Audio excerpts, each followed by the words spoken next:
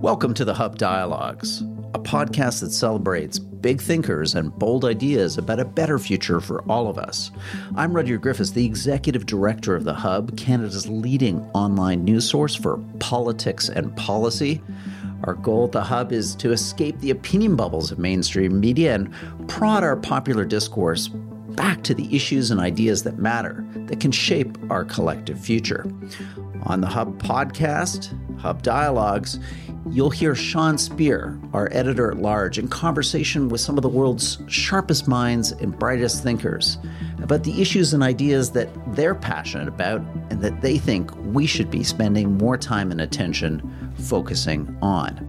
The next voice you'll hear is that of Sean Speer in conversation with our guest.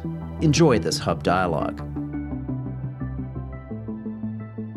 Welcome to Hub Dialogues. I'm your host, Sean Speer, editor-at-large at the Hub.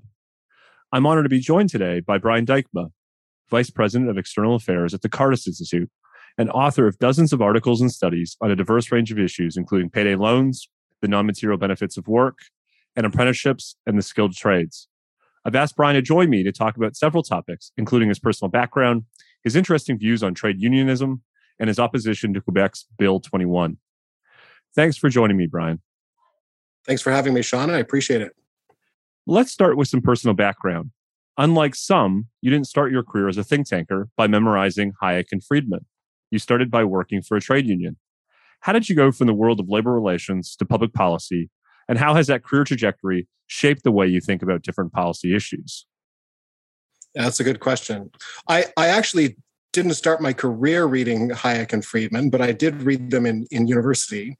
And as I was doing graduate school, I had a sort of choice whether or not was contemplating going on doing further studies. And I decided I didn't want to. I was involved with this trade union called the CLAC, which is one of the larger independent trade unions in Canada. And I was involved. I got started by actually working to get Cuban. They had an international program, and they were working to get Cuban trade unionists out of jail. And that's how I got started. I started in undergrad, was joined as a member, and started doing that, and lobbied as a student in one of those sort of activist roles, tried to get these Cuban trade unionists out of jail, and did some work on the Hill around that and worked with different parties. And one thing that I realized pretty quickly is that you can do your reading, and reading really matters. And we'll talk about that later. But policy is about real people's lives, right? The question of whether or not a trade union is allowed to exist apart from the state, or whether you should throw people into jail for joining a trade union, affects real people's lives. The one fellow that I met and that was able to bring up, his name was Pedro Pablo Alvarez Ramos. And I had a chance to talk to him and just talk about how difficult it was living in a country where you could not join with your fellow citizens to create a union. And that's on that sort of big macro international level, right? But I also found that to be true at the very basic level, at somebody who is a PSW working at a retirement home or long-term care home. Often these were women, often they were immigrant women. And I saw the effects of public policy on their lives. And I saw the effects of public policy on my ability as a trade union organizer to organize. And I think that was it for me. It was a starting in the real world. And that's often, academics don't like it when people say the real word. I don't want to put them in opposition, but there was a very clear sense that policy shapes people's lives on a daily basis. And my work in the trade union actually was probably the easiest way to transition back and forth between those. Another consequence of your unique background is that it's led you to think and write extensively about the role of trade unions in the economy and our society. Why, in your view, Brian, are unions a crucial civil society institution? And what are they getting wrong these days that are precluding them from doing the important work that you think that they ought to be doing on behalf of their members? I think unions are one example of how citizens get together, they organize voluntarily, use their agency to give themselves a voice in one of the arenas where we spend a lot of our time. Most people, if you do the math on, say you work an 8-hour workday or a 10-hour workday and you work 5 days a week, it's a lot of time in your life. And a union is an organization that gives you the ability to actually have some agency in that community. And That's why I think they're important, to be honest. I think I come from the Christian social tradition. We'll talk about that later. I think it's actually one that's informed the liberal social tradition in Canada as well. But at the core of that is that the worker is a human agent capable of making choices for him or herself. And I think that all too often in our workplaces, that agency of that worker is shunted aside. And so if you're somebody who cares about human agency, if you're somebody who understands the economy as a series of connected communities, a business corporation is not just a sort of utility function or anything like it's actual community with real people, real individual human beings in it, then you've got to be interested in the ways in which those human beings have a voice or don't have a voice, the way they influence questions of justice. Is everybody getting their due? Are they getting paid properly? Are disciplinary matters being dealt with in a just way? And I think that's what makes me interested in trade unions. They're a unique manifestation of human beings organized to achieve an end together. And I think one of the challenges, getting to the second part of your question, is that our system, the structure in which labor and capital are set up in North America was built in hell. So I say this a lot, right? So we have a system that was adopted in 1945. William Lyon Mackenzie King, I think, was the sort of architect of it. Was very different than some of his earlier work actually on labor, which we can, if we want to nerd out at some point later on, we can talk about that. But it was adopted from the Wagner Act in the United States, which was passed in the 30s. So the North American labor environment is one where you have the Americans adopting it in the midst of the Depression and the Canadians adopting it at the end of a world war. So I say it's basically built in hell. But one of the assumptions of that is that there's an antagonistic relationship between labor and capital. And that assumption is not, it's disputable, and I just say it's not actually true when you look at it. There always going to be a difference between labor and capital. Their differences are not going to perfectly align, or their interests are not going to always perfectly align. But I think we in North America, and I think trade unions themselves, live too much into that adversarial relationship. And that, like any other time you have any polarized debate, it spins the two off against each other, and they actually breeds a lot of suspicion and distrust. And I think that's true in North America.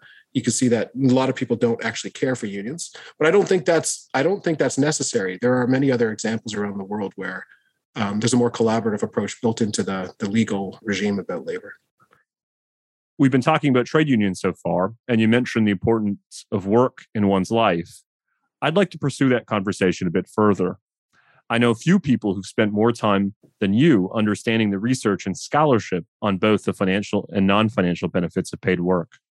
Setting aside the obvious financial upside of work for a minute, what does the research tell us, Brian, about the sense of meaning, purpose, and self-actualization associated with work?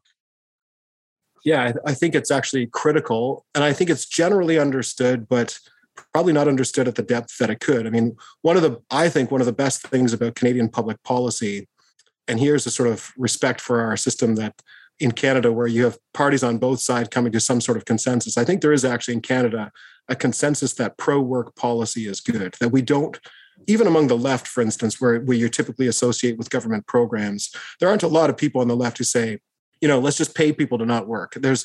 I think what that's getting at is it realizes that work is integral to being a human being. There's this desire to create, there's this desire to be part of something bigger than you, to be part of a community that's actually creating something socially good or socially useful.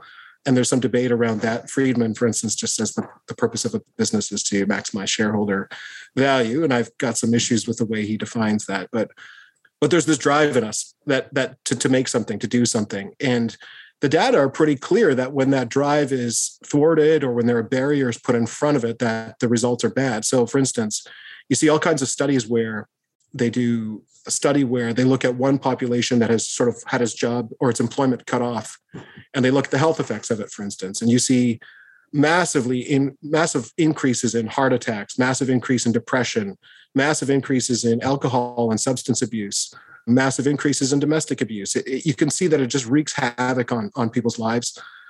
And on the flip side, you see that people who are employed, the benefits are huge, not only to their health, their well-being, to their ability to contribute to their community. It's interesting. There's a really interesting paper by a fellow who I wrote the paper with. His name is Morley Gunderson, who actually says that people who are working more actually tend to volunteer more as well.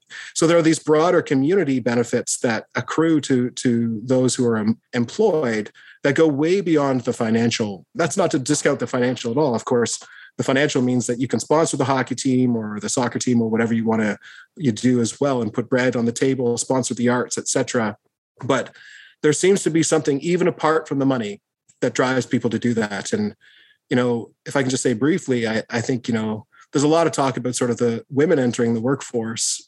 And I think that trend has largely been a good one. Some people are saying, well, it's a necessity thing. People are being driven to do that because they can't afford to live anymore. And I'm like, well, no, actually, if you look at the data, women are just like anybody else, actually want to do things that are good and socially useful as well. And I think that trend of increased, labor force participation by women from the 50s and the earlier times when they weren't there is actually indicative of the fact that that's an equal thing that goes across gender divides as well. So, yeah, hugely important.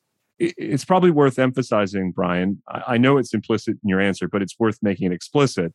It's not to say that there are certain jobs that don't come with challenges, whether they're physical or mental or some other set of circumstances. You're not idealizing every job or occupational circumstance. I think what the research says on balance, that work is a critical part of a kind of overall set of social activities that makes people feel what Arthur Brooks has called needed. And, maybe it'd be good to have you unpack that a bit. What's Brooks's crucial insight about this sense of neededness? And perhaps to put it differently, the negative effect of people not feeling needed, both at the individual level, but collectively, as we've seen in various advanced economies around the world in recent years. Yeah, that's a great point. I'm going to start with your earliest bit, because you're right. Not all work is created equal, right? There are clearly slavery is unjust. And you could say, well, you're contributing something, but you're doing so in a situation which is profoundly and fundamentally unjust. And that's not the type of, I'm not saying that that's the type of work. And after all, I am a trade unionist, right? My original job was to, collectively bargain with people to ensure that their working conditions were just. So we're assuming that, and there's a sort of spectrum of justice. You can get closer to it, you can get further away from it, and so on. Obviously, slavery would be on the far end of the unjust. But I think what you're getting at, Sean, and I think what Brooks is alluding to is the fact that human beings, this is the community stuff I was talking about earlier, human beings want to contribute to the world in some way. And there are different, Morley and I in our paper, Work is About More Than Money, talk about different worldview sort of statements about that. There's a liberal one. Adam Smith has some views on that. The Jewish tradition has some things to say about that, Christian tradition, etc. But at the end of the day, we're made to work. And one of the reasons we're made to work, and one of the, phenomenologically, if you look at it, people want to do something that is valued, and they want to be respected by somebody who is valued. Matthew Crawford, who he's gotten some really good books on shop classes, soulcraft, and he has another one called The World Beyond Your Head. And he talks about that sense of satisfaction that comes when your work is recognized by somebody whose opinion you respect. And he talks a lot about, electricians, for instance. If somebody were to say, oh, that's a really nice job you did on that, and that person has no clue what they're talking about, you're like, I'll take that compliment or leave it. But, if an electrician says, wow, the way you did that conduit was just perfect. And I always think about this when I go to the GO station going under Burlington, there's this perfect set of conduit. And I look at that and I'm like, wow, that person absolutely knew what they were doing. I think that sort of gets at the hint. We want to be recognized, we want to be validated, and we want to do that in community with one another. And that's the sense of when we talk about daily bread, there's something satisfying about putting bread on the table for your family, whether you're a man or a woman, and or whether you're making something useful that somebody says, yeah, that's really good, right? So say you're a fashion designer, or you're an architect, or you're working at Tim Hortons. There's something beautiful about handing somebody over a cup of coffee and that person's, caffeine addiction is met for the day, right? There's something very, very healthy about that. And when that's not there, what ends up happening is you actually see an estrangement from society and an estrangement from community. And, we've seen a little bit of that in this pandemic as people have been laid off, and I don't know if it's direct causally related, but certainly there've been an increase in drug deaths and so on. And Angus Deaton talks about that in terms of deaths of despair and so on. And there's arguments over the extent to which that's caused by lack of work or caused by other things. And those arguments are worth having. But I do think it's notable that if you're not able to fulfill that need, or if you're not able to actually feel needed, you tend to despair. What's my purpose here, right? So that's, again, another example of that non-monetary effective work. You're one click away from getting access to all the Hub's best journalism, commentary, analysis, and insights. Go to our website, www.thehub.ca, and sign up for our daily email newsletter per diem. Each morning at 7 a.m., into your email inbox, you'll receive our best journalism, the thoughts and analysis of our smartest columnists and contributors, all curated for you based on the issues and ideas that are moving the public debate. Sign up now, free of charge, at www.thehub.ca. Now back to our program. As you were talking, Brian, I was reminded of Adam Smith's famous line in The Theory of Moral Sentiments that we don't just want to be loved, that we want to be lovely, by which he meant we want, we're in search of that kind of affirmation by the people around us. So thoughtful answer and thoughtful insights there. Before we move off the topic of work, one final question. We're interested in issues of public policy here at Hub Dialogues. If one accepts that the view that work doesn't just bring these financial benefits, but this panoply of non-financial benefits, what are the public policy implications? How can we help those who are underrepresented in the labor force, including, for instance, Canadians with disabilities, find and obtain work? I think it's critical that all policy examines the effect it will have, like particularly when it comes to things like income supports and things like that, the effect it will have on work. And as I said earlier, there should be a pro-work bias built into our policies. And I think largely, Sean, in the Canadian policy environment, that's there across the political spectrum. I think both the left and the right are pro-work. I also think it's incumbent upon us to look at the fact that we can put barriers to work that may not be recognized when we first pass a policy. So wanting to look at the unintended consequences of some of the policies we do, particularly when it comes to income supports. We're actually doing a paper right now on people with disabilities, hugely complicated because disability runs from everything from schizophrenia to a sprained ankle, right? And so it's hugely complicated. But one of the things we're finding is that there are times when, at least in the Canadian environment, it appears to be that we're both not providing the income supports to those who need it and not providing the work to those who are able to work, or at least providing the ability to work. So you've got that dual problem where you don't have the income, nor do you even have the work. And I think a policy environment that is biased towards work, and not in the deserving, in the sense of, you got to earn your right to get government stuff, but that is actually emerges out of this deeper understanding and the evidence of the humanity of work needs to be first and foremost. I think if we get into the deserving poor bit, evidence suggests that doesn't actually work very well. And we can talk about that. Economists, there's a whole sort of literature on that. But if you're looking at pro work from the fact that it's actually good for people, it actually have all kinds of other positive outcomes, health, social, et cetera. I think that's where we've got to start and actually spend more time doing that. And I just want to say shout out to the whole Canadian policy community that's actually largely in favor of that and encourage us to continue to go down that path. Okay, let's shift gears here a bit. I want to take up something you raised earlier in the conversation, Brian. Cardis, the Cardis Institute, as you mentioned, is an organization shaped by its Christian ethos. How, in an increasingly secular society, can we find room for those who are shaped by an abiding religious faith to participate in the public square? See, that's a great question. And I'm going to say that there's an assumption built into that the public square needs to find room for Christians or room for Muslims that I think is faulty. I think in a democratic society, everybody gets a room, or we should assume that everybody gets space unless there are significant reasons to do otherwise. And it's interesting, like if you look at the sort of death of religion, and the death of religion in public spaces has long been declared. But if you look at what sociologists actually say, the sort of secularization thesis, which is that as people get wealthier, religion becomes less and less important to them, is partially true in the sense that organized religion is less the case.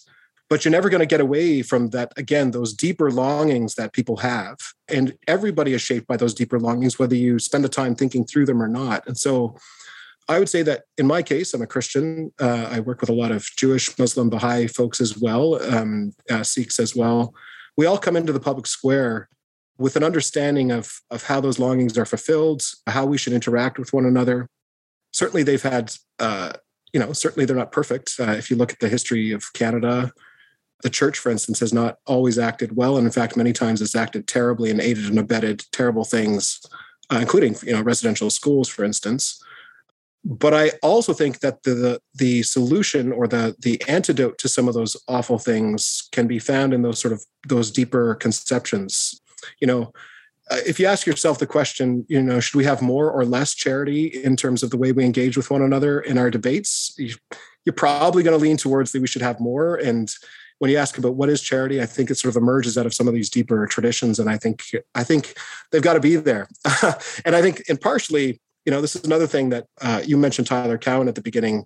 I don't know what his faith background is. I think he's a sort of like curious agnostic, but I think you have to take seriously traditions that have 2,000 years or more of reflecting on human nature and reflecting on the way we engage with one another. And if you try to shunt that aside too quickly, I think it's going to be a loss for everybody, including those who don't share those beliefs. Now, Brian, that answer reflects, I think, it's at some level your own personal optimism. I would note, though, that there are some religious writers and public intellectuals who've argued that the current environment is hostile to religious ideas and religious people, and that the safest thing for people of faith to do is to effectively withdraw from the broader society. I think, for instance, of Rod Dreher's best-selling book, The Benedict Option. I'd be grateful for you to unpack why that presumption or tendency is wrong. Okay, so I'm firstly going to say I'm actually not optimistic. My colleagues call me a golden lab, the type of dog that's always excited and cheery, but I'm not actually optimistic. I think there have been recently some legal decisions that have been quite wrong, and I think that legal scholars who are not themselves religious have noted them as being wrong. And so I'm not really too sanguine about religious freedom in Canada. We'll talk about Bill 21 later. The sort of general acceptance of separating people out based on their religious identity and the lack of deep concern about that in a lot of places. So it doesn't make me too sanguine, Sean. So I'm actually not optimistic, but neither am I pessimistic. So I think my friend Rod might be a bit pessimistic in the sense that, but I don't actually think he really is either. But let me say a quote, and this is going to sound weird to your listeners, but it comes from somebody who's actually religious and not just socially religious. So there's this quote from an English missionary named Leslie Newbegin. He says, "I'm neither optimistic nor pessimistic. Jesus Christ has risen from the dead." And that's true for me. So I don't really, the Christian is supposed to act with charity no matter the circumstances. And so I'm not positive, not negative. I'm committed to a particular way of life and a particular way of being charitable and loving, regardless of whether people are my enemies or my friends. And so, but if I can say something positive about Rod, I don't think what Rod is encouraging people to do, although sometimes it seems that way, and certainly sometimes he reads that way, is for people to escape. I think there's sort of tendencies of that in his thought in his book. But if you want to read him charitably, I think what he's saying is, if you believe in a certain religious tradition that differs from a tradition that places individual autonomy over all, and that seems to be increasingly requiring the coercive power of the state to enforce that autonomy, if you have a different view of society, one that includes autonomy or values, as I said earlier, agency and human autonomy, those communities actually spend more time exploring their own tradition, forming their children, forming themselves in ways so that when they encounter these hostilities or they encounter these things, they can react in ways that are in line with their tradition rather than vice versa. And I think in the States, for instance, if you go to the States and you look at, and you ask yourself whether some of those who speak on behalf of Christianity are actually acting in line with what their own tradition teaches, then I think Rod's book and its emphasis on formation over the long run actually makes a lot more sense. So, Cardis isn't going to disappear. We're not going to go retreat. I'm certainly not, even if Cardis were to disappear. And I don't think any of my fellow Christian or Jewish or Sikh, we had this thing with Cardis called Faith in Canada 150, celebrating the legacy of all faiths in Canada. And we had young people there in their 20s, early 20s. And you didn't get the impression that, those Baha'i people, those Sikhs, those Jews, those Muslims were intent on sort of fading away into the background or retreating. They were actually quite open about their faith, their desire to serve the common good. And so that's my response to Rod. And that's my read of him, or at least my attempt to be charitable in reading him. You mentioned Quebec's Bill 21, Brian, for which you've been an eloquent and passionate critic. 2 questions. Why do you oppose the bill? And why, in your view, should Canadians outside of the province of Quebec express their opposition to the legislation? I suppose on the deepest level, Sean, I oppose the bill. No, I won't say at the deepest level, but at one level that really matters to me, I oppose the bill because it's un-Canadian and it's not Quebecois. So I'll get to the deeper level in a minute. But when I look at the sort of distinctness of Quebec society, and I think it is distinct. I think obviously the language, its history is different than other parts of English Canada and so on. But what's beautiful about it is that it's distinct in part because it is pluralist. Like the deal that was struck with the Quebec Act, I think it's 1774. I think it's some historian will correct the podcast, and I'll be thankful for that. But the Quebec Act recognized in a British Empire that actually was deeply uniform with regard to religion. There's an established Anglican religion at the time. It was the first place of Catholic emancipation. It was the first place in which pluralism was baked into a constitutional order. That's the very founding of Quebec in some sense, that the pluralism is baked into that order. And that pluralism got baked into our country's order. So pluralism in Quebec first, then Canada second. And so when I see Quebec doing this and working against pluralism, I say, you guys, you're working against your very nature. And I have, I love Quebec. I want that unique nature of Quebec to be present. And I think also, now getting to a deeper level, Sean, like there's something deeply undemocratic about it in the sense that, so if I can say one thing, I actually think Legault is more correct than many liberal scholars and liberal thinkers in Canada think he is. So Legault said the other day, somebody wearing a hijab to class is the same as somebody wearing I support the Liberal Party of Canada. Now, clearly it's different in that one is partisan and the other one is not. A hijab is not partisan. But he is getting at the fact that the hijab, insofar as it reflects somebody's understanding of modesty and somebody's understanding of proper interaction and engagement with other people, does actually have something to say to the public. There's an encounter that has to be had there. Now, you don't have to agree with it. You don't have to agree that the Christian crucifix could be like many rap stars and wear it with absolutely no meaning whatsoever, right? But there's an encounter that has to be, you have to face it. And I think in that sense, Legault is correct. Where I think he's wrong is that Quebecers can't face it. I think Quebecers are actually strong enough, confident enough to face it and to decide for themselves whether they want that for their children. And I think those children themselves can do so as well. So in many sense, I think it's a failure to properly encounter and engage. And this is going to lose me some friends in Quebec, but I actually think it's a sign of weakness. If you're relying on the state to enforce something that your citizenry are well equipped to do in their own right, make decisions about questions around modesty and so on, I actually think it's weak and it's brittle, and it will actually have long-term negative effects that may accomplish exactly the type of thing that they're trying to avoid. And if you look at France, for instance, and it's the sort of like pockets of Islamism and so on, I think there's an extent to which they're actually working against the desired end that they have, and it's stated. Do you want to just pick up my second question, Brian? Because I can hear those who disagree with you from Quebec say, well, setting aside your own views, this is a matter to be decided by Quebecers for Quebecers, and English Canada and those outside the province of Quebec shouldn't have an opinion, or at least shouldn't have reason to express opposition to what amounts to a provincial decision.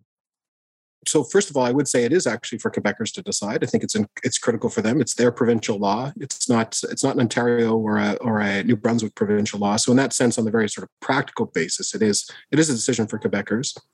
But we live in a democracy in this country. It's a confederation of a variety of provinces. And as I said, we sort of alluded to the fact that we're all connected to one another in the workplace and so on. The same thing is true for us politically, that we're connected to one another. And what happens in Quebec has implications for the rest of Canada, and for both good and ill. There's all kinds of good things that emerge out of Quebec that we can copy.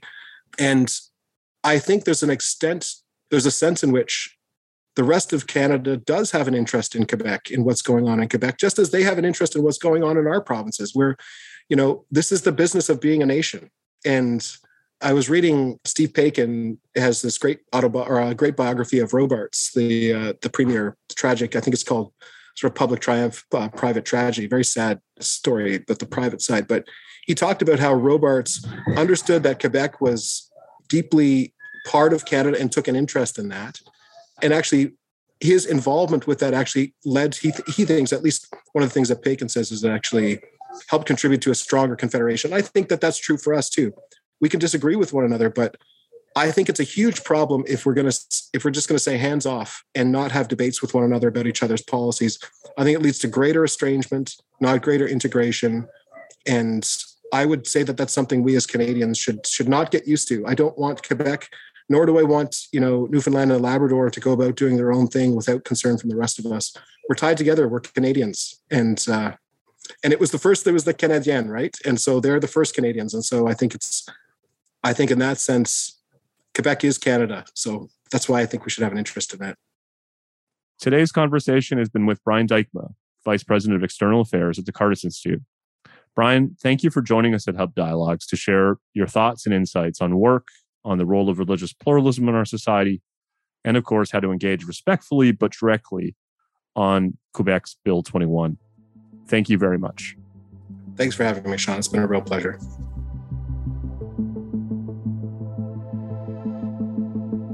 Thank you for listening to this episode of the Hub Dialogues, brought to you by The Hub, Canada's leading online news source for politics and policy.